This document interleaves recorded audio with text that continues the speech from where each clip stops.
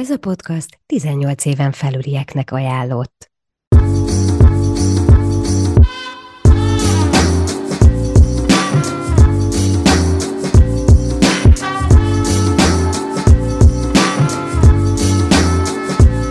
Szex, szex, szex. De mit érzel, ha meghallod ezt a szót? Elpirulsz, vigyorogsz, vagy görsbe rántod a gyomrod? Sziasztok, Jámbor Eszter vagyok. Ez itt a Tessuli Sex History című podcastja, ahol a beszélgető társaim elmesélik a szexuális életük történetét. Hogy miért? Hogy kiderüljön, nem vagy egyedül. Sokszor ugyanazok a szorongásaink, a problémáink, de nem tudjuk, mert nem beszélünk róluk. A szex tabu téma. Pedig azzal is segíthetünk egymáson, ha kinyitjuk a szánkat, és közösen beszélünk erről a cikinek tartott témáról. Vágjunk bele! Sziasztok! A mai beszélgető partnerem Adri, akivel korábban már dolgoztunk együtt. Adri most önismereti tréner és jogaoktató. Annyit még elmondhatok róla, hogy van egy 2,5 éves kisfia. Köszi, Adri, hogy jelentkeztél, és tudunk beszélgetni, mert nagyon vártam ezt az alkalmat. Sziasztok, én is köszönöm, és én is nagyon örülök neki, én is nagyon vártam már. Annyi pontosítás, hogy már 7 éves a gyerek, 6, már én se tudom, hallod, 6 éves a gyerek. Megállsz, Csak úristen, de hülye vagyok, úristen, bocsi. nem baj, csak az e-mailben írtam, ugye, hogy 2,5 és ez, de ez tök részletkérdés, ennyi. Fú, oké. Szóval vágjunk is bele, és kezdjük teljesen a legelejéről az élet, vagyis hát a sex historidat. Szexhisztori, oké. Igen. Mi a nálatok a családban a szexualitásról való párbeszéd, vagy az erről való tudás megosztás, hogy folyt? Te hogy emlékszel erre gyerekként vissza? Hát úgy, hogy leginkább sehogy se folyt. Ez mit jelent egyébként? Konkrétan. Hát ez azt jelenti, hogy nem igazán kaptam felvilágosítást otthon. Ez egy nagyon tabu téma volt nálunk a szex. És emlékszem, hogy olyan szinten, hogy még felnőtt, tehát már ilyen fiatal felnőtt voltam, és még akkor is, hogyha mondjuk együtt néztünk egy filmet, és abban volt egy szex jelenet, akkor én kellemetlenül éreztem magam. Tehát ennyire volt nálunk tabusítva, ez inkább édesanyám részéről, és így hát ez így azért rányomta a bélyegét mindenre, mert hogy a felvilágosítás is emlékszem, az egy nagyon kellemetlen helyzet volt. 10 pár éves lehettem, amikor anyukám leült velem, és elkezdett nekem ilyen 12-13 valahogy így, és elkezdett nekem ez a klasszikus méhecske történet, méhecske és a virág beporzása, és erről kezdett nekem beszélni, és én így megállítottam, mondtam, hogy ezt így hagyjuk inkább, mert ez nagyon gáz, ez nagyon kellemetlen, nagyon cikinek éreztem, és, és például ugyanígy, amikor megjött a menstruáció, én azt már nagyon vártam, és arra sem lettem úgy felkészítve, ahogy mondjuk én felkészíteném erre a lányomat, ha lányom lenne.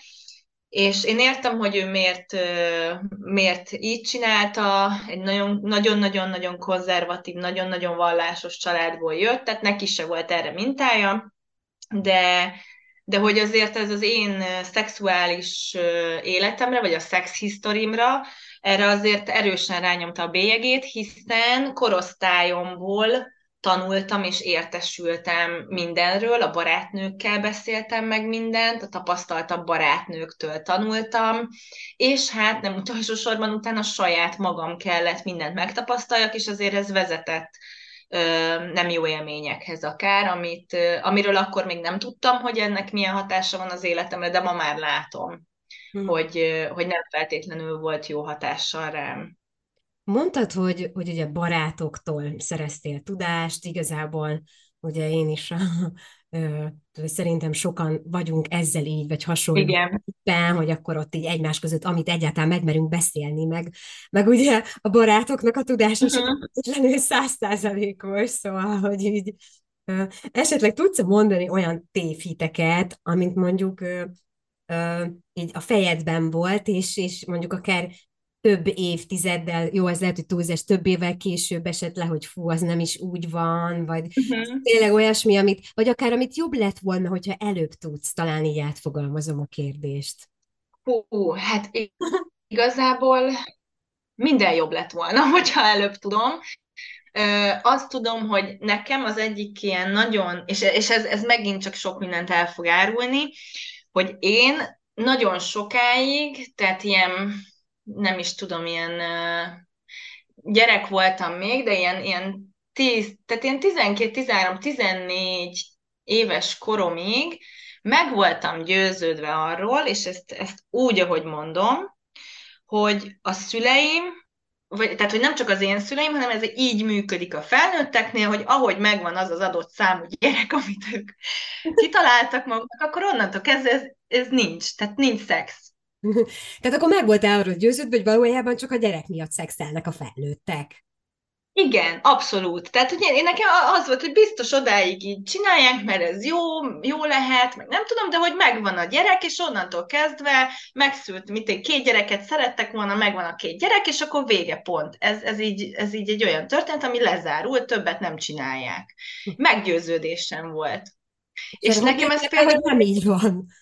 Esetleg emlékszel? Ö, Hát ugye közben azért értek behatások, tehát láttam filmeket, láttam a filmekben, hogy szexelnek, láttam pornófilmet is, láttam az egyik barátnőmnek az apukája dugdosott szexújságjait megtalálva. Na ott az például egy nagyon erős behatás volt nagyon korán, ami nagyon nem volt jó hatással az én szexualitásomra, hogy ideje korán olyanokat láttam egy szexmagazinban, egy szexújságban, amit nagyon nem kellett volna, és nem tudtam hova tenni, és az ott azért okozott bennem torzításokat, amit később ki kellett dolgozni. De hogy közben meg ugye, ahogy mondjuk én a kis naív gyerek létemből tettem erre utalásokat felnőtt társaságban, és akkor erre a visszareakciók voltak azok, amikből így éreztem, hogy mi hát akkor szexelnek, felnőtt emberek szexelnek, gyerek után is. És hogy így mindig ilyen így idézőjelbe, de így nevettek rajtam, hogy milyen aranyos kis naív vagyok, hogy én azt gondolom, hogy nem. És engem ez teljesen sokkolt, hogy miért van, aki szexel. És hogy Csak fú, úgy. csak úgy, azért, nem csak azért, hogy gyereket csináljon, hát ez nagyon fura. Miközben egyébként engem ez mindig érdekelt, és kíváncsi voltam. Tehát, hogy nem voltam az a típus, sőt, inkább azt mondom, hogy pontosan ez a nagyon erős tabusítás, és az, hogy az anyukámmal én ezt nem tudtam megbeszélni, vagy nem volt erre nyitottság, és hogy ő is így azért neki is kellemetlen volt ez a téma velem, és hogy nem tehettem fel a kérdéseimet, és alapvetően volt egy lázadás anyukámmal szemben bennem. Ez oda vezetett, hogy azért én belecsaptam a lecsóba ideje korán. Na, még mielőtt az első élményeidről, meg a lecsóról kérdeznék, még erre rátérnénk, mert nagyon-nagyon érdekel. Csak egy kicsit még szeretnék visszatérni az Mhm. ártatlanabb korba, csak annyi időre, ugye mondtad, hogy a menstruációról sem voltak olyan ismereteid, és hogy nem volt jó élmény. És hogy esetleg egy kicsit vissza tudunk-e kanyarodni, és beszélnél erről, hogy akkor ez egy félelem, megijedés, vagy mi volt, hogy mások is el tudják azt képzelni, hogyha esetleg a lányuknak nem adnak meg ilyen tudást, akkor Mhm. érzések kelthetődnek. Úristen, nincs is ilyen magyar szó, de talán érted, hogy mit szeretnék kérdezni. Abszolút. Én is nagy nyelvújtó vagyok, úgyhogy én ezeket imádom. Szóval félelem egyáltalán nem volt bennem, inkább egy nagyon nagy várakozás, mivel hogy én alapvetően egy ilyen, úgy szokták hívni, később érő típus voltam. Én voltam a legkisebb a tornasorban, nekem nőtt meg legkésőbb a cicim az osztályban, tehát hogy azért ezek úgy jelen voltak nálam, és már mindenki menstruált, csak én nem, és én nagyon vártam. És úgy éreztem, hogy kimaradok valamiből, ö, amiért én még nem menstruálok. Hú, ezt nagyon át tudom És, érezni, nekem is nagyon-nagyon hasonló. aha, Tehát nekem is, és mond. és annyi, hogy ráadásul a családomban is, tehát hogy az unokatestvéreim csak nőkkel, tehát így az unokák között egyetlen fiú volt, az én bátyám, mindenki lány.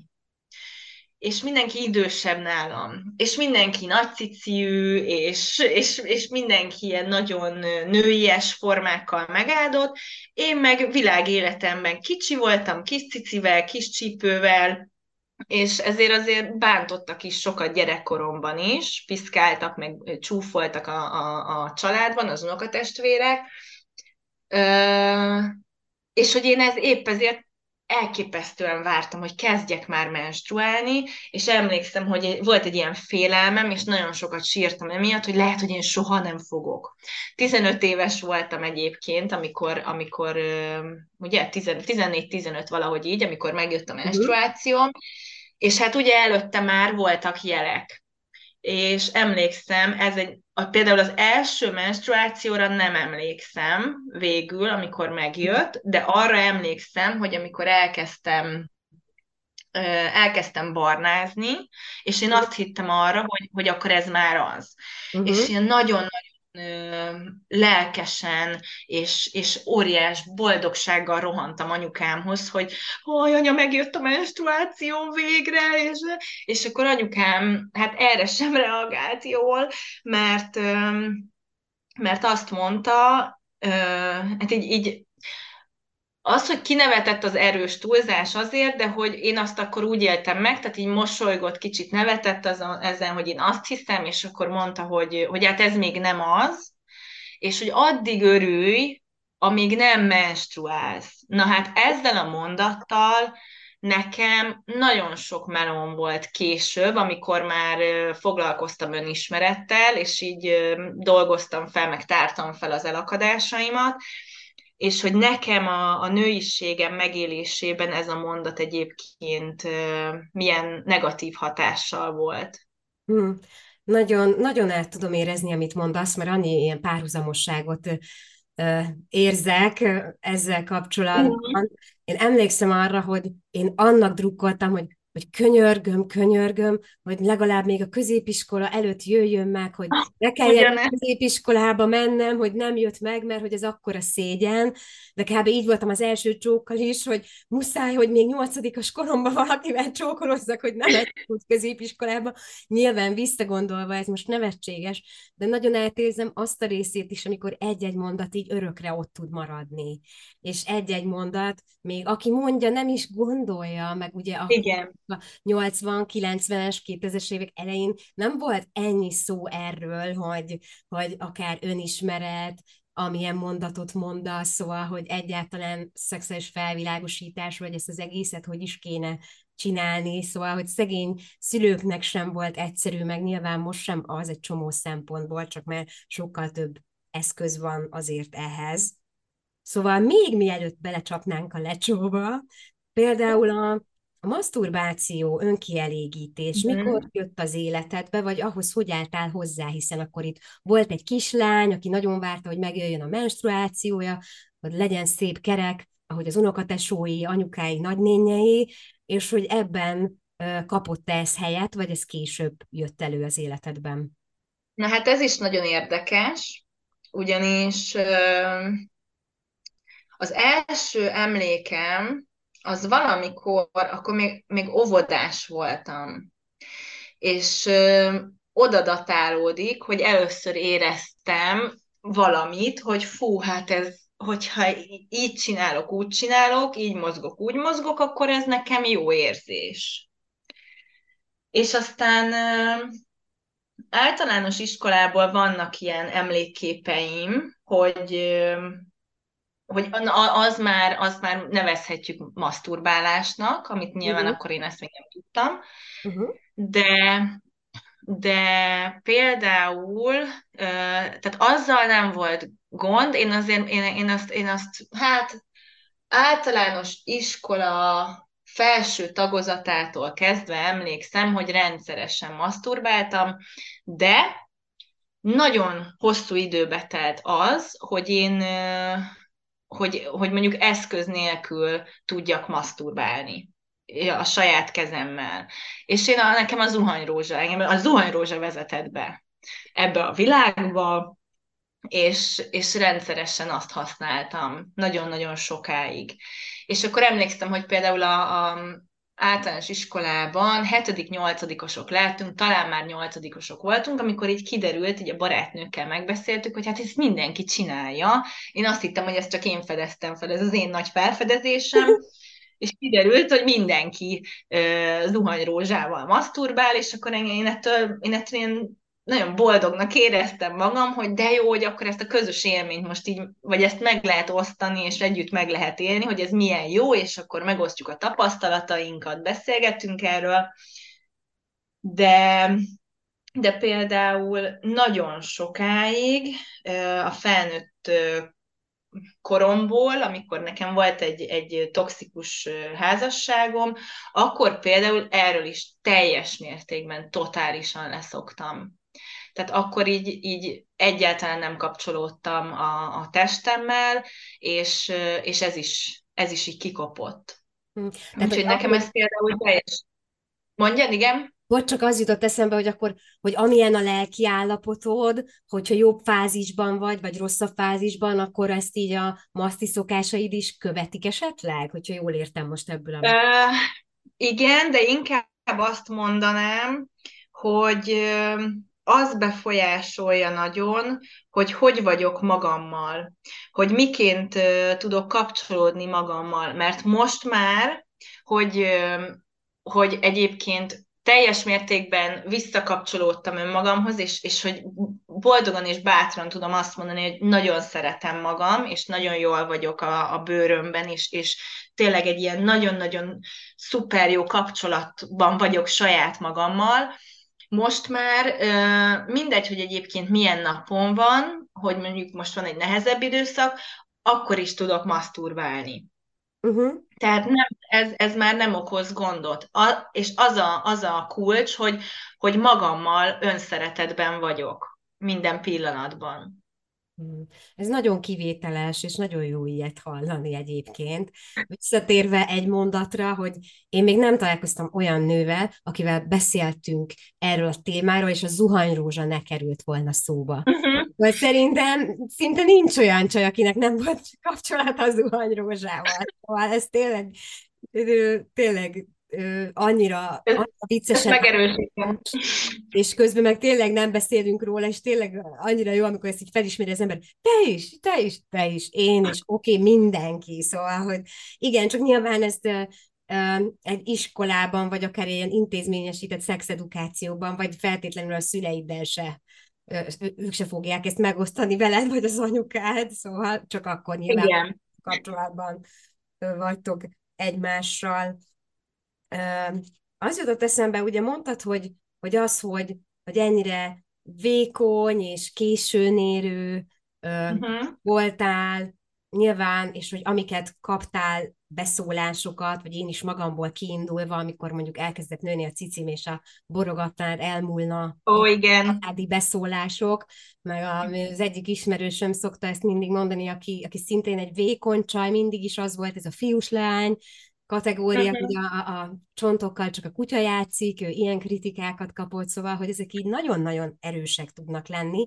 Bele sem gondol az, aki mondja, mert csomószor így a társadalomba bele van ivódva, szerencsére talán már nem annyira, de lehet, hogy buborékban élek, és hogy igazából a testképeddel való kapcsolatod hogyan alakította a szexualitásodat. Nyilván majd el fogjuk kezdeni, mert nagyon kíváncsi a belecsapni a lecsóba. Előtte nagyon kíváncsi vagyok arra, hogy te hogy tudtál A-ból B-be eljutni.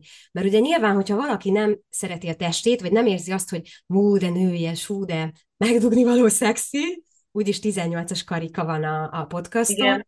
hogy akkor hogy tudja magát ebbe beleengedni, szóval, hogy ezzel kapcsolatban, tehát, hogy konkrétan a tested elfogadása és a szex utad, az hogy alakult, és mi segített neked? Hát ez egy hosszú út volt, és nagyon tanulságos is. Öm, Hát én is ugye mindent hallgattam már kislányként, de nekem az volt, amit mindig mondtak az unokatesóim például, azzal piszkáltak, hogy úristen, neked hátul nő a cicid. És én ettől nagyon féltem, hát ekkor ilyen óvodáról beszélünk, óvoda, általános iskola alsó. És én azt hittem, hogy a lapockáim azok a cicik lesznek, és én ettől, hogy én nekem úristen, én micsoda mi vagyok én, hogy nekem hátul fog kinőni a cicim. És ez nagyon sokáig kísértett, és nyilván egy idő után rájöttem, hogy ez nem így lesz, de hogy én ezt elhittem. És ez volt az első olyan behatás, amikor így elkezdtem szégyelni a testem, és, és hát én iszonyatosan drukkoltam, hogy legyen nagy cicim, és hát ez nem jött össze. És nagyon hosszú idő volt, amíg ezt én el tudtam fogadni. Alapvetően a, azért én a testemmel elfogadásban voltam, én táncoltam, balettoztam, tehát hogy egy szép testem van, és mindig is szép testem volt, vékony, de nagyon formás, izmos, szép test, viszont a cici, hát az sarkalatos pont volt, ráadásul még a szám is vékony, úgyhogy így minden, amire azt mondják, hogy hú, hát idézőjelben ugye azt mondják, ettől nő a nő, dús száj, dús kebel, dús csípő, na hát én ezt nem kaptam meg. És, és nagyon sokáig, amikor nem éreztem magam biztonságban egy partner mellett, tehát nekem el kellett telnie egy hosszabb időnek, hogy például szex közben eljussak oda, hogy mondjuk a melltartómat leveszem. Uh-huh. Én melltartóba szexeltem nagyon sokáig, amíg nem alakult ki a teljes bizalom a partnerem iránt, és ez Bocsánat, volt az egyébként a egyik. partnerek mit szóltak ehhez? Hogy nem akarod levenni a melltartódat, hogy kaptál erre visszajelzést, vagy annyira nem volt fontos?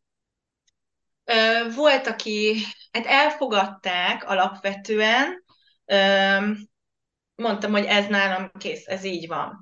És most akkor itt megkülönböztetném azt, hogy mondjuk az alkalmi Aha. partnereket, és megkülönböztetném a tartós kapcsolatokat, Uh-huh. mert ott azért, tehát az alkalmi partnereknél ott nem magyarázkodtam. Ott figyelj, ez van, fogadd el, pont. Uh-huh. És a tartós kapcsolatoknál ott azért megvolt az, hogy ott meg voltam tartva, ott megvolt egy bizalmi közeg, és szerettek úgy, ahogy vagyok. És akkor ott csak idő kellett, hogy én oldódni tudjak, de hogy soha nem kaptam egyébként arra vonatkozóan a szexuális értelemben véve visszajelzést, hogy ez bárkinek is problémát jelentene, vagy gondot okozna. Tehát a partnerek sosem bántottak ezzel, vagy Uh-huh. ezért. Uh-huh. Uh-huh. Ez az én fejemben létező gát volt, és nagyon-nagyon-nagyon sokat kellett dolgoznom magamon ahhoz, hogy ezzel elfogadásba kerüljek, miközben egyébként alapvetően, ezt még egyszer fontos elmondanom, hogy szeretem a testem. De ez például a cicieim elfogadása, ami egy nagyon fontos része a nőiességnek, ez nagyon, nagyon sokáig tartott, hogy ezzel megbékéljek. És talán oda tudnám kötni, hogy nagyon sok mindent, tehát a nőiségem gyógyulása tekintetében nagyon sok mindent tudok kötni oda, amikor várandós lettem, és megszületett a kisfiam. Tehát akkor kerültem egy teljes elfogadásba a testemmel nagyjából, és ugye hát akkor megnőttek a melleim is, amit baromira élveztem, Uh-huh. egyfolytában fotóztam magam minden szögből, úristen, ezeket legyen meg emléknek, mert az úr oltár jól néz ki, hogy ilyet is tudok. és hogy akkor volt bennem egy, hogy basszus, mire képes a testem egyébként. Hogy most így megnőttek a melleim olyan nagyra, amit soha elképzelni nem tudtam volna. És, és aztán nekem így a szoptatással, hogy megtapasztaltam a szerepét a mellemnek, hogy egyébként azon kívül, hogy, hogy a testem része képes erre, hogy tápláljon egy másik embert, és valahogy nekem ez segített, hogy utána teljesen más kapcsolatot alakítottam ki a melleimmel is, ami már nem az anya minőségem megélése, hanem abszolút ez a nőiség megélését jelentette. Tehát elkezdtem úgymond kapcsolódni a melleimmel, miután anya lettem. Ezt nagyon jó hallani, köszi szépen, hogy megosztottad ezt a történetet, mert sokszor pont az ellenkezőjét hallom azoktól, akik hogy a várandóság alatt pont eltávolodott a testétől, szóval, hogy én nem voltam ilyen helyzetben, szóval nem tudom, hogy ilyenkor mik zajlódnak, vagy hogy van ez, de hogy szerintem ez egy nagyon nagy erő, és nagyon érdekes, hogy te pont ebből merítettél erőt, ami sokaknak pont inkább hátrány szokott lenni, hogy nem szeretik akkor, vagy nem tudják úgy elfogadni. Igen, engem nagyon közel hozott a várandóság a testemhez.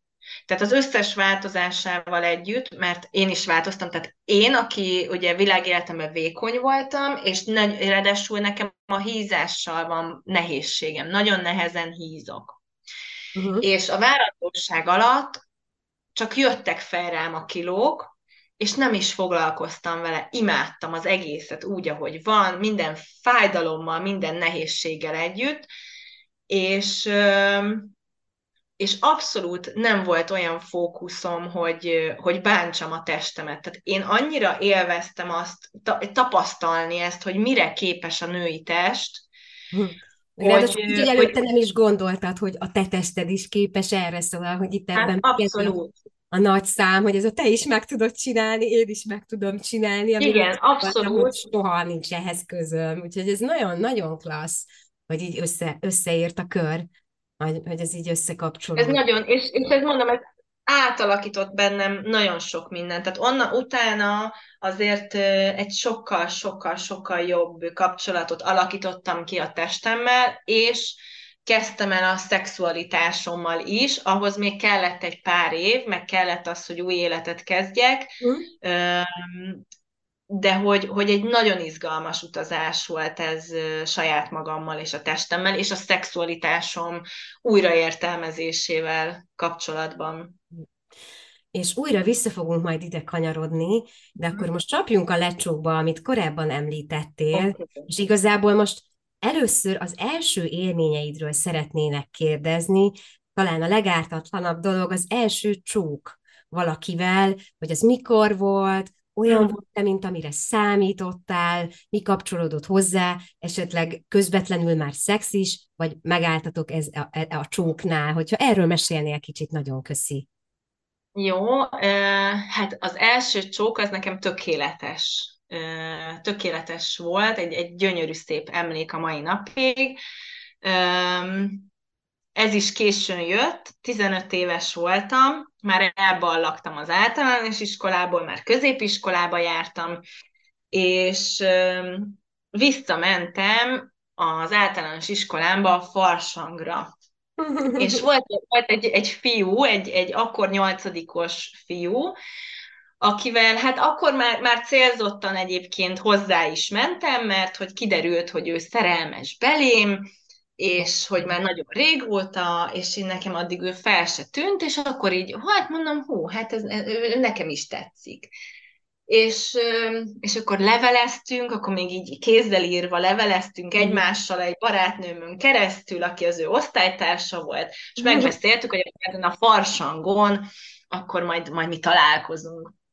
És az általános iskolám fiú öltözőjében csattant el az első csók, egy hosszas beszélgetés után, és emlékszem a puhaságra, emlékszem a melegségre, az érzésekre, mindenre, nagyon jó volt. Tehát tényleg ez egy gyönyörű szép emlék, és aztán ő lett az én első szerelmem, akivel ez a csók elcsattant, és hát az nagyon sokáig egy óriási szívfájdalom volt, hogy hát nyilván együtt kezdtük el felfedezni a szexualitást, viszont végül nem ő volt az a fiú, akivel elvesztettem a szüzességem, és sajnos ebben megint csak anyukámnak volt behatása, ugyanis neki, megint csak egy mondat, amikor elmondtam neki, hogy szerelmes vagyok, és én óriási lelkesedéssel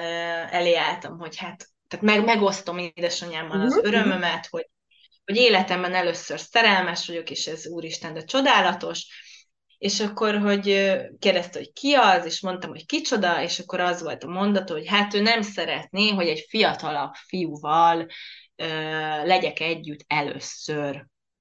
Jaj.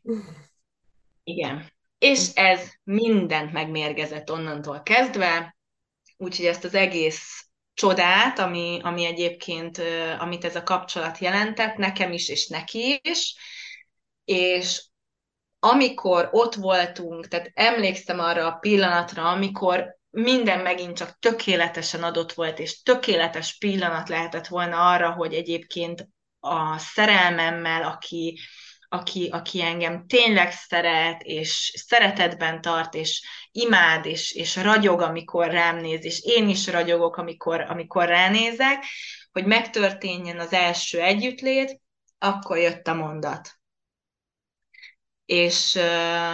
És végül soha nem jutottunk el oda, hogy ez egymással megtörténjen, hogy elvegyük egymás szüzességét, és ezzel is nagyon sokáig, vagy ezzel is kellett dolgoznom, mert ez egy nagyon-nagyon fájdalmas tüske volt az életemben, és elakadásokat is okozott, és aztán végül középiskolában egy random fiúval, jártam azzal a fiúval, de nem volt komoly, nem volt mély, igazából csak azért feküdtem le vele, hogy legyek már túl rajta. Mert már mindenki volt rajta.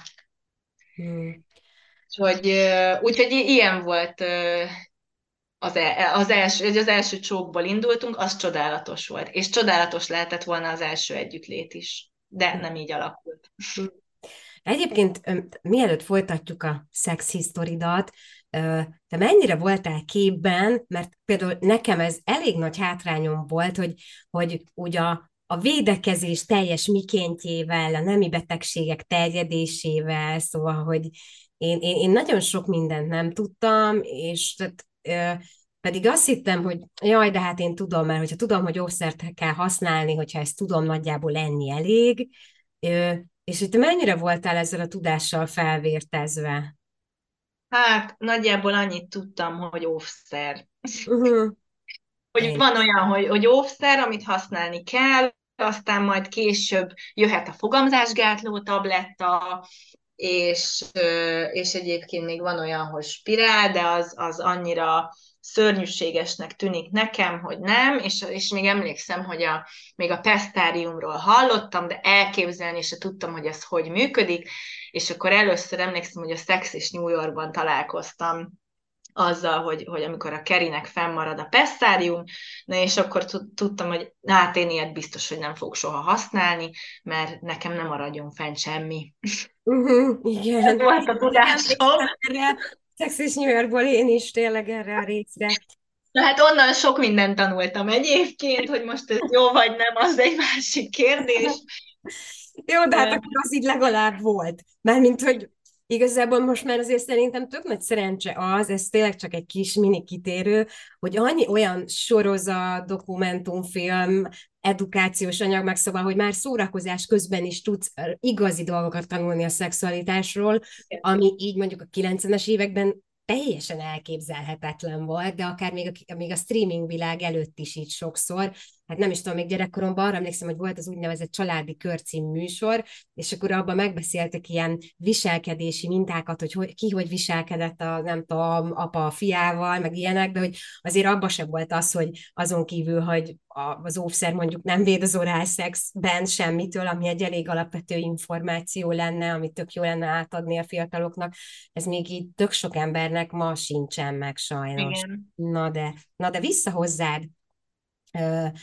Akkor elvesztetted a szüzességedet, ezzel a fiúval, akivel jártál, de nem voltál vele igazán szerelmes, hogyha jól értettem. Igen. És ezután hogy folytatódott a szexuális életed?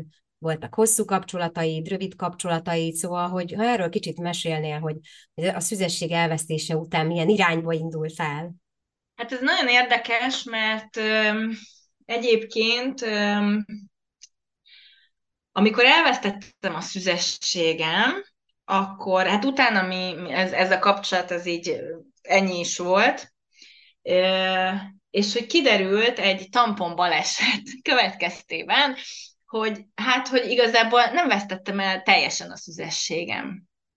De hát egyéb a szűzhártya volt a másik ilyen, hogy azt se tudtam mi az, vagy hogy így fogalmam nem volt, hogy ez így hogy működik egyáltalán, vagy ez jó, elvesztettem, van egy szűzhártyám, oké, megtörtént, kész.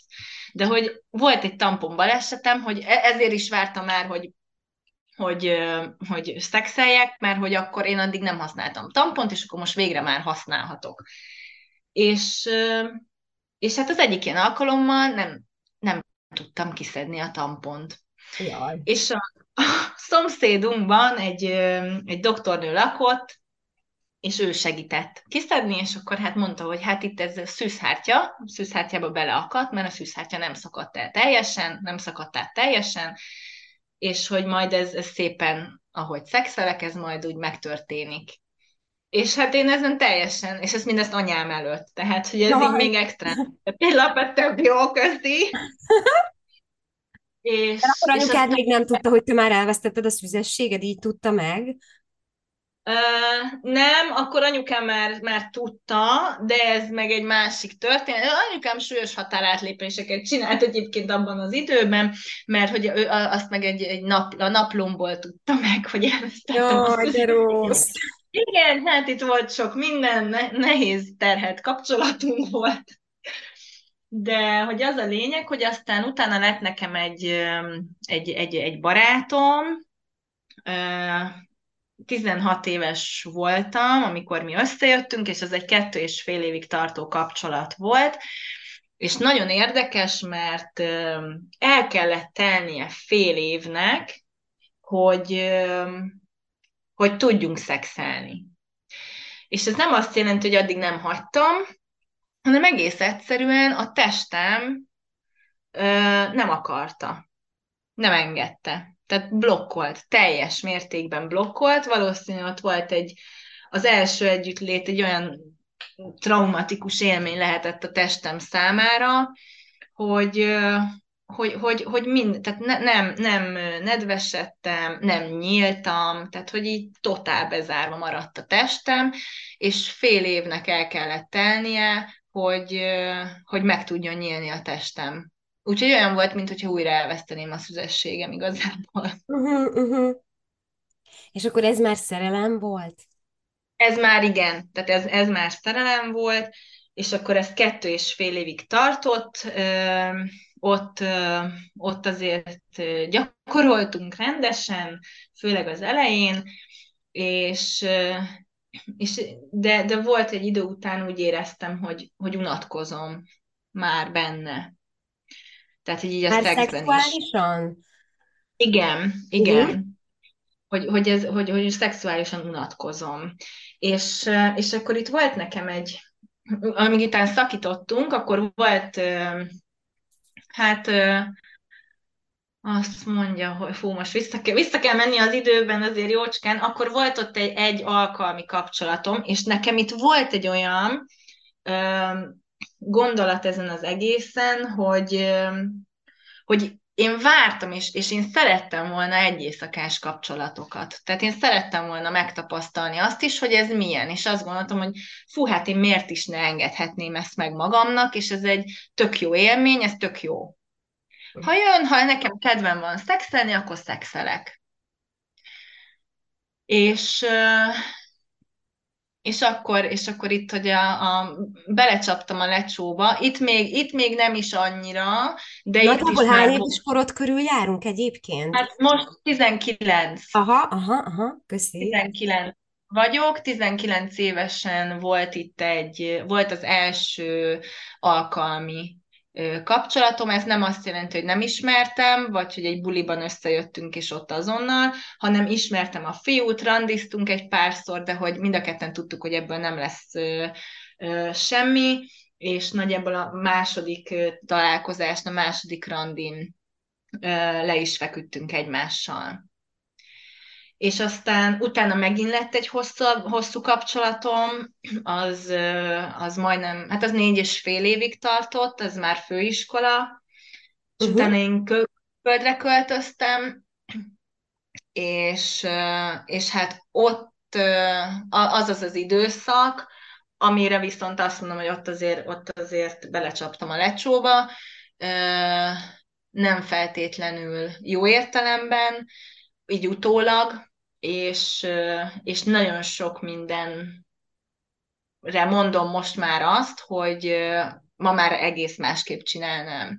És hogy én azt gondoltam, hogy na hát én mekkora király vagyok, és hát mennyire szabad, és mennyire szabad elvű, és azt csinálok, amit akarok, és úgy csinálom, ahogy akarom, és hogy én döntök mindenről, és én döntöm, hogy kivel szexelek, kivel nem szexelek, tehát nem is tudom, elég egós időszakom volt, és utólag megint csak az önismereti munkám hatására azért rájöttem, hogy ott én menekültem a szexbe, és itt most vissza is kapcsolódnék egy picit ahhoz, hogy mondjuk a komplexusaim a testemmel, a kismellemmel kapcsolatban, azok a toxikus mondatok, amiket gyerekként hallottam a testemmel kapcsolatban, ezek nálam úgy ütköztek ki, hogy oké, a testemre, ha ránézünk, akkor abból nem tűnik ki, hogy nincsen dús ajkam, nincs dús mellem, nincs dús csípőm, hogy én milyen egy termékeny nő vagyok, mondjuk így, úgyhogy akkor én leszek a legjobb a szexben. Uh-huh. Akkor én olyan leszek, úgy élem meg a szexualitásomat, hogy rám biztosan emlékezzenek, akik velem voltak együtt. Uh-huh. Tehát akkor inkább a bizonyításról szólt, a mások felé bizonyításról, hogy de rohadt jó vagyok, mint a saját Igen. külödről, ha jól értem. És igazából... Abszolút, abszolút, igen. És itt tulajdonképpen itt rá kellett jönnöm később, jöttem nyilván erre rá, már az önismereti munka hatására, hogy hányszor, hány helyzetben használtam én is a saját testem, a saját szexualitásomat, és raktam ki magam, és valójában én hagytam, hogy ki... Tehát miközben én egyébként tehát ebben azért volt egy manipuláció, amit Uh-huh. nyilván akkor nem tudtam, de utólag látom, hogy igen, visszaéltem ezzel a szexuális energiával, ami egyébként ott van bennem, és ami nagyon erős. És amit ma már egészen másképp használok, mert hogy megértettem, és nagyon sokat tanulmányozom ennek a szexuális energiának a működését és a teremtő erejét. Egyébként tényleg pont pár hete beszéltünk egy barátnőmmel erről a szakaszról, amit mondasz, hogy ha nem is mindenkinek, de én is, amikor így beszélgetek a szexualitásról csajokkal, hogy van, legalábbis nekem is volt, ezt úgy hívtuk, hogy ez a performance szakasz, hogy amit Igen. így akarod így megmutatni, hogy nem tudom, lógsz fejjel a csillagon lefelé, most ez így kifigurálja, de hogy te olyan képes, hogy apám ilyennel többet nem fogsz találkozni. Tehát, hogy ez nagyon... És igazából például én, amikor abba hagytam az egyészakás kapcsolatokat, nekem is volt ilyen szakaszom, akkor én igazából azért hagytam abba, mert én akkor egyszer csak tudatosult bennem az, hogy valójában most csak úgy a hasamra ütök és mondok valamit, hogy mondjuk nem tudom, 1000-ből 2 pasit érdekel az egy éjszakás kalandban az, hogy nekem is jó legyen. Aha. És igazából nekem ez volt az indokom, és neked volt esetleg akkor ott, amíg ha nem is ismerted föl teljesen, hogy mi volt az, amikor így abba hagytad ezeket a sok egy éjszakás kapcsolatot, hogyha lehet ezt így nevezni, a belecsapást a lecsóba. Hogy... Igen. Abszolút emlékszem a pillanatra, amire nem is vagyok büszke, de éppen együtt voltam egy fiúval, és azon gondolkodtam, hogy mi a jó Isten csinálok én itt most. És hogy nem is élvezem. Én ezt most nem is akartam, csak úgy voltam, hogy jó, hát, hogyha ennyire akarod, akkor legyen. Uh-huh. Akkor gyere szexeljünk megint. Mert hogy ő meg oda volt. Ez egy éjszakás kapcsolat volt egyébként, ami hát 2 napig tartott, és, és hogy ő totálisan oda volt értem, nyilván ez nekem legyezte borzasztóan az egómat, és hát igen, tudom, nagyon jó vagyok, tehát nagyjából ez volt akkor a hozzáállásom a dolgokhoz, hogy hát igen, én ebben fantasztikus vagyok, imádjatok, és hogy akkor jött el egy ilyen kiégés, hogy ott voltam, egyébként érzelmileg kötöttem valakihez, egy másik pasihoz, én akkor külföldön voltam, ő itthon volt, tehát Uh-huh.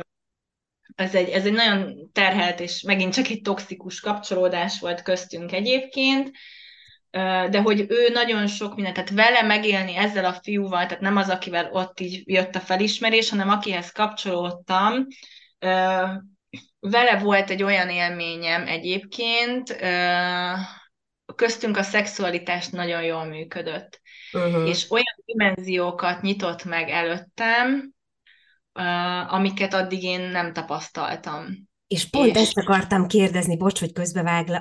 nyugodtan, Mondtad ugye korábban, hogy ugye szexuálisan unatkoztál már így az első igen. között, és hogy ki volt az a partner, pasi vagy bárki, akivel először érezted azt, hogy nagyon nem unatkozol szexuálisan. Tehát akkor talán most értünk ide, ha jól értem. Igen, igen, hát ez ő volt, őt akkor ismertem meg, amikor én külföldön éltem, ö, ott dolgoztam, és hazajöttem a nyárra, mint egy hónapra hazajöttem, vagy 3 hétre pihenni. És na hát akkor én egyébként, akkor nem voltak még egy éjszakás kapcsolatok, hanem akkor egy ilyen nagyon, amit ma úgy hívunk, hogy ilyen királynői minőség, nagyon ezt éltem kint, tehát nagyon elkezdett a nőiességem kinyílni, és én ebben nagyon lubickoltam, de akkor nem használtam ezt még, tehát a szexualitást akkor nem használtam ki, és nem is voltak akkor egy éjszakás kapcsolataim. És megismertem ezt a fiút itthon, és hát az első pillanattól kezdve ott robbant minden, amikor mi így egy légtérbe kerültünk. Nagyon erős volt köztünk a kémia, és hát azt a 3 hetet nagyjából együtt töltöttük. Én pontosan tudtam, hogy neki azért még itt is van, ott is van, amott is van, mindenhol van egy barátnő, vagy egy kapcsolat, vagy valami, bárhogy nevezzük, Uh-huh. de hogy elképesztő energiájú volt köztünk a szexuális, vagy a szexualitás. És olyat éltem meg mellette, amit, hát ami nagyon erős függőséget okozott. Tehát tényleg Hallom a olyan volt, mint hangodon a egy... mai napig, hogy szóval most is érzem a hangodon, ahogy visszaemlékszel erre, hogy ennek mekkora ereje volt. Nagyon nagy ereje volt. Tehát tényleg arra azt tudom mondani, hogy az olyan volt, mint hogyha átléptem volna egy másik dimenzióba. Mint hogyha megnyílt volna egy portál, és átléptem volna. És ezt mind a ketten éreztük. Tehát ott kialakult egy függőség egymás iránt, tényleg mint egy drog. És akkor utána én visszamentem külföldre, ugye a nyaralásból, vagy a pihenésből, na és megmérgezett. Tehát onnantól kezdve nálam elindult ez, hogy akkor bele csaptam a lecsóba, ahogy mondtuk, mert hogy ezt én felül akartam írni. Uh-huh. Tehát én azt mondtam, hogy akkor jó, ő ott van, én itt vagyok, ez most nem fog működni, de én ezt akarom. Megkeresem azt, akivel ezt felül tudom írni. És hát nem tudtam. Pont ezt akartam kérdezni, hogy na, ebből hogy másztál ki? Hát úgy, hogy ez, hogy mentem, mint egy ilyen egy vadállat nagyjából. Tehát, hogy tényleg jó, akkor egy éjszakás kapcsolatok, keressük azt, aki ezt az egész élményt, ezt az egész érzést felülírja. És hát nem találtam meg, ellenben tök jól sikerült kiégetnem magam, és akkor volt az a pillanat, hogy ott voltam benne éppen egy szexuális helyzetben, és azt éreztem, hogy mi a jó Isten csinálok én itt. És hogy megijedtem. Megijedtem magamtól, megijedtem attól, akivé váltam, megijedtem ettől az egész szexuális energiától, hogy ez mit csinált ez, milyen hatással van emberekre, rám. És akkor azt mondtam, hogy jó, akkor ennek itt a vége, és, és akkor a fejembe vettem, hogy jó, én már családot szeretnék, ekkor vagyok 25 éves, Uh-huh. még csak 24 pontosabban, hogy én már családot szeretnék, én biztonságra vágyom, nyugalomra vágyom, egy normális kapcsolatra vágyom, és hát, de ugye ez iránt a fiú után, vagy fiú iránt az érzéseim nem szűntek meg ez az egész nagyon erős kapocs, ez ott maradt, akkor is, hogyha nem találkoztunk, és aztán én egyből haza is költöztem, amikor jött ez a felismerés, hogy megőrültem, mert hogy így nagyon elmentem egy olyan irányba, ahova nem szeretnék, tovább, hazaköltöztem, akkor megpróbáltuk, nem működött, és akkor így a fejembe vettem, hogy jó, én most bebizonyítom magamnak, hogy én tök jól tudok, hogy én alkalmas vagyok a családalapításra, hogy én le tudok nyugodni, hogy nem csak egy szexuális vadállat vagyok, hanem hogy ennél én sokkal, de sokkal többet érek. És akkor még csak És 25 akkor, vagy mindig? ekkor még Mindig csak 30 25 alatt. vagy, még mindig 30 alatt vagyok, 25 éves vagyok, és akkor jött a későbbi férjem, akivel egy gyönyörű 8 éves toxikus kapcsolatba sikerült belekeveredni, amiből hát közel 4 évbe telt kimászni.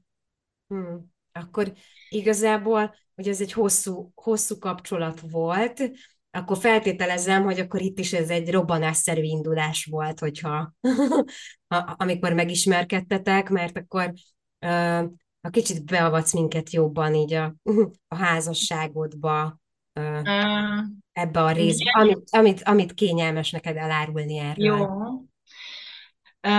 Erről óvatosan fogok beszélni, mert a Mindenképp. másik fél miatt nem szeretnék olyan dolgokat elmondani, de itt Persze. az a lényeg, hogy itt nagyon erős volt, tényleg nagyon erős volt bennem ez a bizonyítási vágy, hogy de én nagyon szeretek családban lenni egyébként, tehát nagyon jól működöm, akkor, amikor érzelmileg biztonságos közegben vagyok, és megélhetem ezt a családot, az anyaszerepet.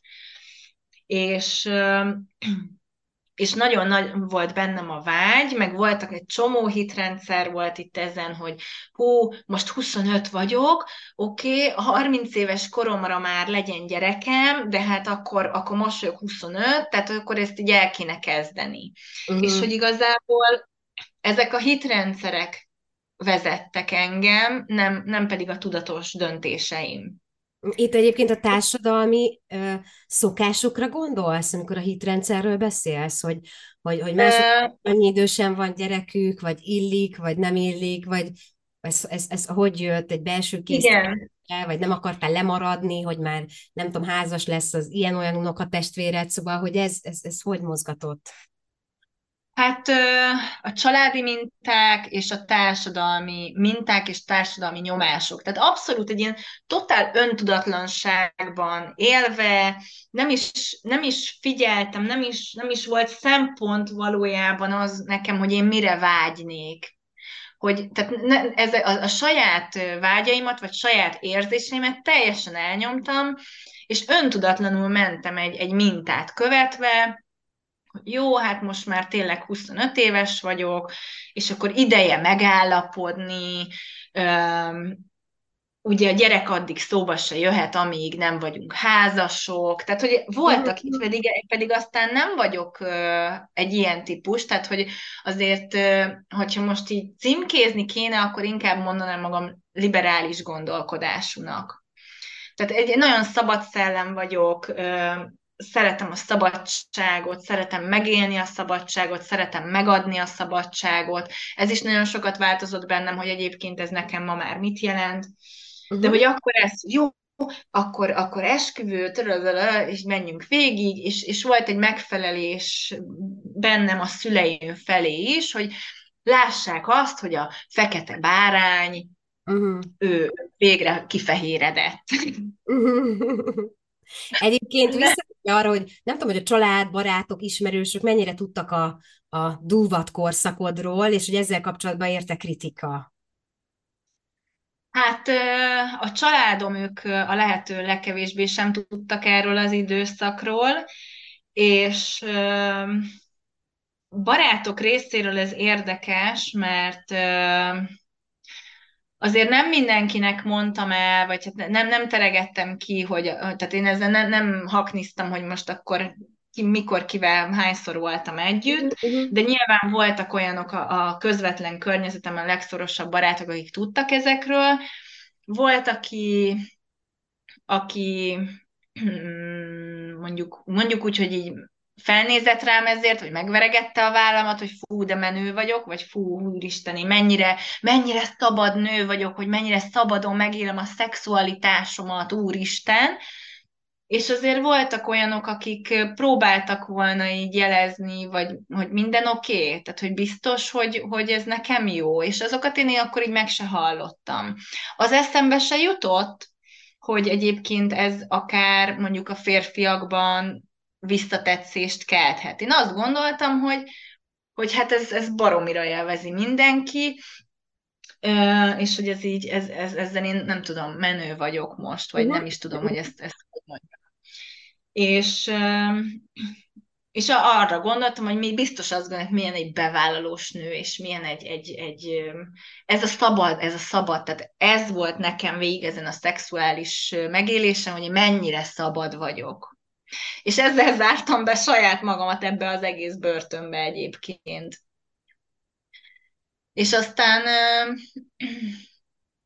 hát aztán nyilván ezzel nem, a családom előtt ez nem volt téma továbbra sem, meg ezzel nem is dicsekedtem, vagy nem is gondoltam, hogy tartozik rájuk egyáltalán, Persze. hanem azért bennem okoztak ezek, tehát bennem azért ez egy hullámzás volt, hogy én hogy vagyok ezzel az egésszel, életem ezen szakaszával, és volt bennem azért bűntudat, és az, hogy végül a nem megfelelő emberhez mentem hozzá, azért nagyban hozzájárult az, hogy na majd én most megmutatom, hogy tudom ezt másképp is csinálni, és még akkor is, tehát volt ebben egy önszabotázs, egy önbüntetés, hogy nem egy olyan kapcsolatban vagyok, amiben én jól érzem magam, de ezzel egy kicsit büntettem magamat is, hogy azért, amit tettem, idézőjelben, ahogy én viselkedtem.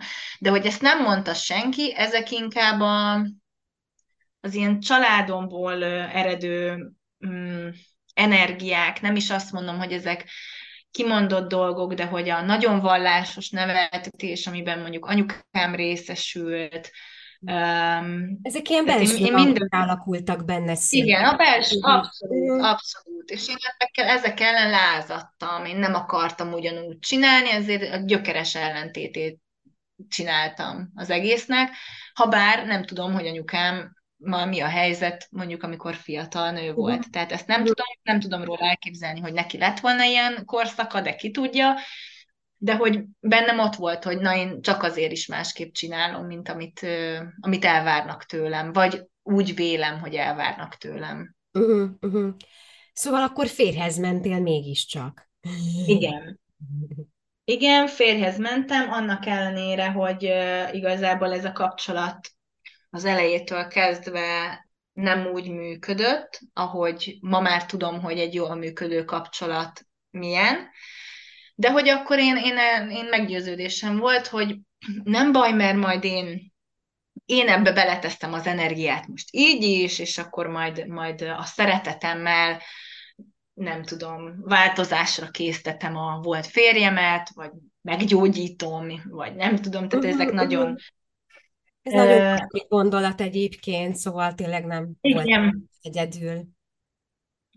abszolút, és akkor itt nagyon szépen beleragadtam ebbe, plusz volt egyfajta bizonyítási vágy megint csak bennem, meg egy megfelelés, hogy apukám felé főleg, hogy na, lássa, hogy révbe érek, ő kedveli az én páromat, és akkor na, majd én most tényleg megmutatom mindenkinek, hogy milyen jó lány vagyok, hogy én be tudok állni abba a sorba, hogy jó feleség leszek, hogy Uh-huh. gondoskodó vagyok, és stb. Stb. És akkor ezek hajtottak. És akkor végül is itt lett egy ilyen nagyon erős, erőteljes spirál, ami elindult apukámnak a betegségével, majd a halálával. Na hát ott totál elveszítettem a talajt a lábam alól, és minden realitás érzékemet, és apukám meghalt 2014 októberében, és akkor én kitaláltam, hogy hát akkor nincs is jobb alkalom, mint a most, hogy összeházasodjunk a volt férjemmel, mert hogy akkor ez mindenkinek milyen jó lesz, mert hogy kell nekünk az öröm. Uh-huh. És 2015. augusztusában össze is házasodtunk, hát ez a lehető legrosszabb döntés volt, és, és onnantól kezdve belekerültem ebbe a spirálba, hogy azt éreztem, hogy nem tudok kilépni. Tehát, hogy az életem, a döntéseim fogjulejtettek, és nem tudok ebből kilépni, és mindig, amikor ki akarnék lépni, akkor történik valami. És így Ami lett például, visszahúz. Aha. ami visszahúz, Aha. igen, tehát jöttek ezek a tesztek, hogy na, megugrod-e, választod-e magad. És akkor, amikor úgy döntöttem, hogy hát egy éve voltunk házasok, amikor eldöntöttem, hogy én ezt nem bírom tovább, és szeretnék új életet kezdeni, bum, kiderült, hogy babát várok. És, és akkor én úgy mentem neki, hogy jó, hogy ha várandós vagyok, nem érdekel, akkor is kiszállok ebből a házasságból, és majd megoldom, nem számít, tudom, hogy meg fogom tudni oldani, lesz valahogy. És akkor jött megint egy ilyen, nem is tudom, egy ilyen függöny leereszkedett a szemem elé, az agyamra, hogy nem majd most ez, majd most itt lesz a család, a gyerek, a volt férjemnek is, ő is erre várt, én azt gondoltam akkor, és hogy majd most igen, majd most bebizonyítjuk, hogy ez megy nekünk, úgyhogy nem jöttem el, hanem maradtam. És akkor és akkor ez oda vezetett, hogy végül 2,5 évvel a kisfiam születése után olyan, olyan helyzetbe kerültünk, olyan mértékű volt már a toxicitás a kapcsolatunkban, hogy akkor azt mondtam, hogy akkor itt a vége, és új életet kezdek a gyerekkel, és hát ez nagyon nagy károkat okozott azért ez az időszak, ugyanakkor nem tudom azt mondani, hogy nem vagyok hálás minden egyes tapasztalásért, mert nagyon-nagyon sokat tanultam magamról, nagyon sokat változtam, és igazából ezek az élmények indítottak el, amit úgy hívnak, hogy ébredés, hogy felébredés, Tehát, hogy ráébredtem arra, hogy nem a saját életemet élem, hanem nem azt teszem, amit én szeretnék, nem úgy élek, ahogy én szeretnék élni, hanem minden befolyásol. Hagyom magam minden által befolyásolni.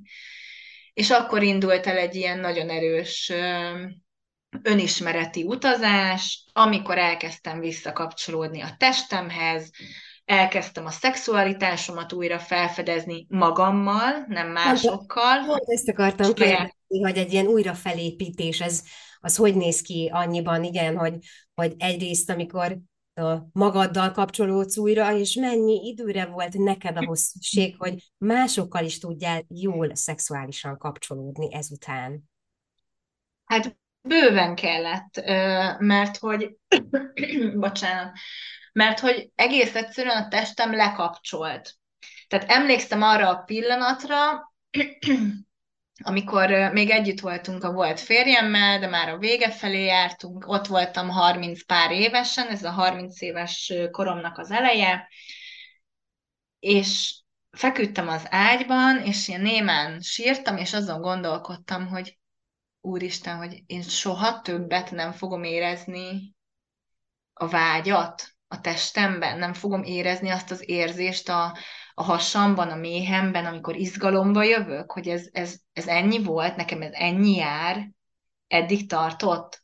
És akkor így azt éreztem, hogy ez nem lehet. Tehát ez nem lehet, hogy ennyi legyen, és akkor ugye elindult ez a folyamat, hogy elkezdtem konkrétan kapcsolódni, elkezdtem újraéleszteni a testemet, a méhemet, a petefészkeket, elkezdtem beléjük életet lehelni azáltal, hogy elkezdtem magamat felfedezni. És akkor itt volt egy időszak, ugye, tehát hogy ki kellett lépni a házasságból, nem tudom, és amikor már egyedül éltem, tehát már a kisfiammal ketten voltunk újra, akkor, akkor kezdtem el egy ilyen nagyon-nagyon tudatos önfelfedezést csinálni, és csináltam például egy orgazmus kihívást magamnak, amikor azt mondtam, hogy oké, akkor én most szeretném valójában, valójában érezni, hogy mi is történik a testemben.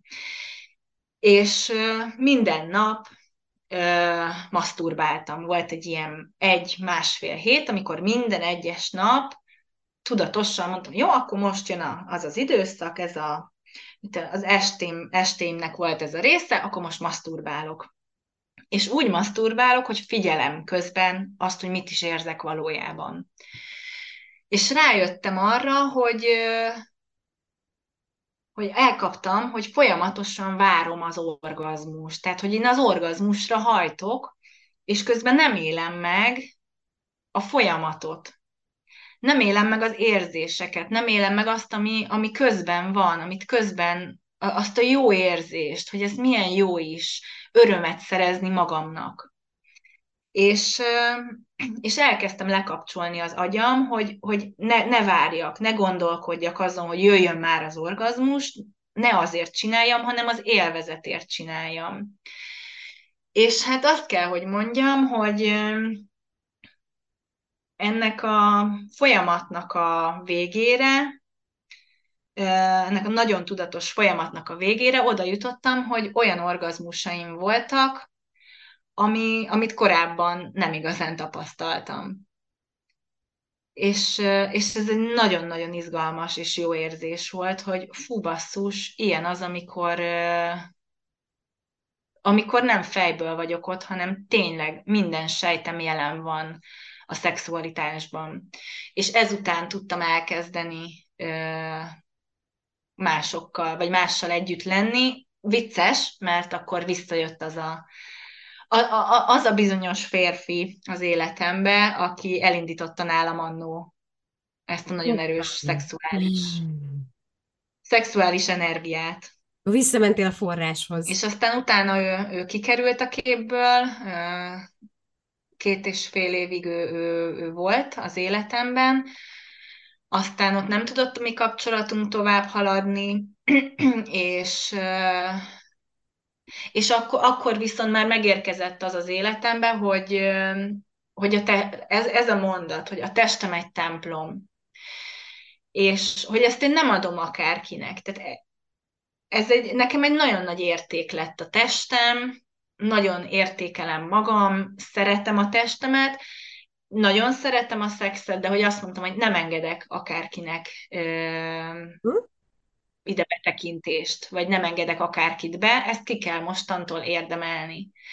És hál' Istennek ez olyan jól sikerült, hogy tehát ezért itt ez egy nagyon keményen ismereti folyamat volt, amin végigmentem, és mindent újra kellett írnom, az önértékelésemet, a magammal való kapcsolatomat, az önszeretetet, tehát egyáltalán legyen, mert hogy rá kellett jönnöm, hogy én nem is szerettem magam valójában, és amikor eljutottam oda, hogy én nagyon jól vagyok magammal, mindent megadok magamnak, amire vágyom, minden értelemben, szexuálisan is. Tehát én örömet tudok magamnak szerezni, minőségi, szexuális életem van egyedül is. Uh-huh. És amikor azt mondtam, hogy na, akkor olyan valakit fogok beengedni, aki ehhez csak hozzátenni tud, nem pedig elvenni, mert hogy előtte mindig csak az volt, hogy valamiben alámentem, és nem úgy működtek a dolgok, akkor egyébként bejött a párom, akivel fantasztikus a kapcsolódásunk minden értelemben. És igazi partnerei és társai vagyunk egymásnak minden területen. Úgyhogy én azt tudom, hogy nagyon megéri az embernek helyre tenni magában a dolgokat, és a saját magával való kapcsolatot. És nekem a szexualitásom akkor lett igazán minőségi, amikor a saját magammal való kapcsolatot helyre raktam és helyre pofoztam, ami nem volt egy könnyű munka, tegyük hozzá. Igen. Nagyon-nagyon tudok hozzád kapcsolódni, és köszi szépen, hogy ilyen őszintén megosztottad a kezdetektől kezdve mostanáig a történeted, mert ebből szerintem a hallgatók számára is egyértelműen látszik az az út, amit megtettél, és én is nagyon sokat foglalkozom önismerettel, és nyilván, amikor az ember benne van, akkor jön rá, hogy ez nem habostorta, Hát igen. viszont minden perc megéri, és igazából mivel tudom azt, hogy anyaként is nagyon fontos az neked, hogy a kisfiadnak mindennel kapcsolatban, de most maradjunk a szexualitásnál, hogy hogyan adod tovább. Még ez lenne a záró kérdésem, hogy anyaként te hogy figyelsz arra, vagy mi a módszered, hogyha van ilyen, hogy a kisfiadnak már több ismerettel tudjon ebbe az egész testiségbe, partnerkapcsolatba belevágni. Tehát ezt a mindennapok során, hogy alkalmazod, ha lehet ilyen szót használni erre. Hát ugye most 6 éves, azért, tehát ez például nagyon fontos tudni és tudatosítani, hogy a szexualitás az nagyjából attól a perctől jelen van az életükben, hogy megszületnek, csak nem olyan értelemben, ahogy mondjuk felnőttként. Igen. És nekem, ami nagyon fontos volt, és továbbra is nagyon fontos, hogy megtanítsam neki azt, hogy tisztelje önmagát, és tisztelje másokat is, és hogy tehát hogy őt is tiszteljék, és hogy hol vannak az ő határai. Most már például én nem mosom meg az ő fütyjét. És megtanítottam neki, hogy ez az ő dolga, és hogy a testéhez, az intim területeihez az engedélye nélkül nem érhet hozzá senki. Uh-huh. És ez egy nagyon, nagyon nehéz téma, és nagyon kényes is még mindig, pedig hál' Istennek most már erről is sokat beszélnek. Van ugye ez a bugyi szabály nálunk is, Igen. hogy a bugyjában nem nyúlhat senki, ami én mondhatom meg, tehát mondjuk elviszem őt orvoshoz, akkor Uh-huh. ott én engedélyt adok, akkor oké. De amíg ő kicsi, addig ez tabu. Ő, ha szeretne, és tehát volt például olyan, hogy mondtam neki, mert nyilván volt, hogy játszik a fütyjével, és mondtam, hogy akkor menj be nyugodtan a szobádba, és ott tudsz játszani. Tehát ez tök oké, menjél, játszál, de nem a közös helyiségben, mert hogy tanulja meg, hogy ez rátartozik, ilyen értelemben, ez az ő kis teste, nyugodtan fedezze fel, hogy jó neki, mi jó neki, de próbálom ezt ilyen nagyon tudatosan csinálni, remélem jól csinálom, ez majd később kiderül, de hogy például, amikor ugye közösségbe került, és akkor ment ez a nuni, kuki, pisi, kaki, stb., és elkezdték egymást felfedezni, akkor is kaptam erre visszajelzéseket az óvodából, más anyukáktól, hogy hát igen, a gyerekek elkezdték egymásnak megnézni a fütyit, meg a nunit, meg nem tudom, és akkor beszélgettem vele erről, hogy ez mindenkinek, hogy tök jó, és kérdezzen, érdeklődhet nyugodtan, de hogy ez nem az oviba való, hogy akkor ott tehát nem fogjuk meg a másik gyereknek az intim testrészét. Érdeklődjön, szívesen mesélek is, és nyilván a korának megfelelően mindig veszek neki például ilyen erre vonatkozó könyveket. Tehát van egy emberről szóló könyvünk, azt is sokat nézegetjük, tehát ő ismeri a női működést, a férfi működést, tudja, hogy nem tabu az, hogy én nőből vagyok, menstruálok, ezt is tudja, hogy anya havonta pár napig vérzik, hogy ilyenkor nincsen semmi baj, nem fog meghalni, nem fáj ez nekem, nincsen semmi bajom, ez azért van, mert nő vagyok, és ez így jelez a testem, hogy még lehet kisbabám. Ezt szoktam neki mondani erre, és ez neki teljesen természetes, és igyekszem semmit sem tabusítani az ő életében, és mindent nyilván a korának megfelelő nyíltsággal kezelni. Úgyhogy, ha neki bármi kérdése van, akkor felteheti, és igyekszem erről nyíltan és őszintén beszélgetni vele. Ez nem egy könnyű téma egyébként, még mindig. Úgyhogy én is nagyon sokat foglalkozom és olvasok ebben a témában, hogy ezt tényleg úgy csináljam, hogy ne adjak át több információt, mint ami az ő korának megfelelő, de mégis azért kapjon információt, hogy ne legyen ezen semmilyen tabusítás, mert azt tudom, hogy milyen károkat okozott bennem is. Adri, nagyon-nagyon szépen köszönöm a beszélgetést, nagyon szépen köszönöm, hogy ennyire őszinte voltál, és tényleg nagyon jó volt hallani, mert azt gondolom, hogy másoknak is sok tanulsággal szolgálhat ez a mai beszélgetés és a te történeted, úgyhogy köszi még egyszer.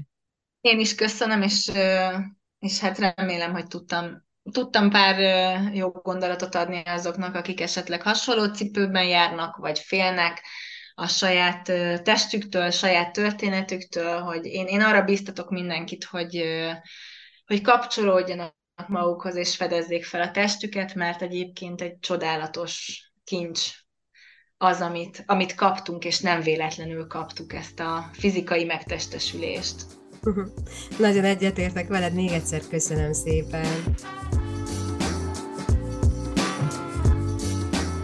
Gyertek és olvassátok a blogomat, a tessuli.hu-t is. Csatlakozzatok Instagramon és TikTokon a Tessuli közösséghez. Ha pedig tetszett az adás, akkor kattintsatok Instán a bióba, és támogassátok egy jelképes kávéval a munkámat. Köszönöm szépen!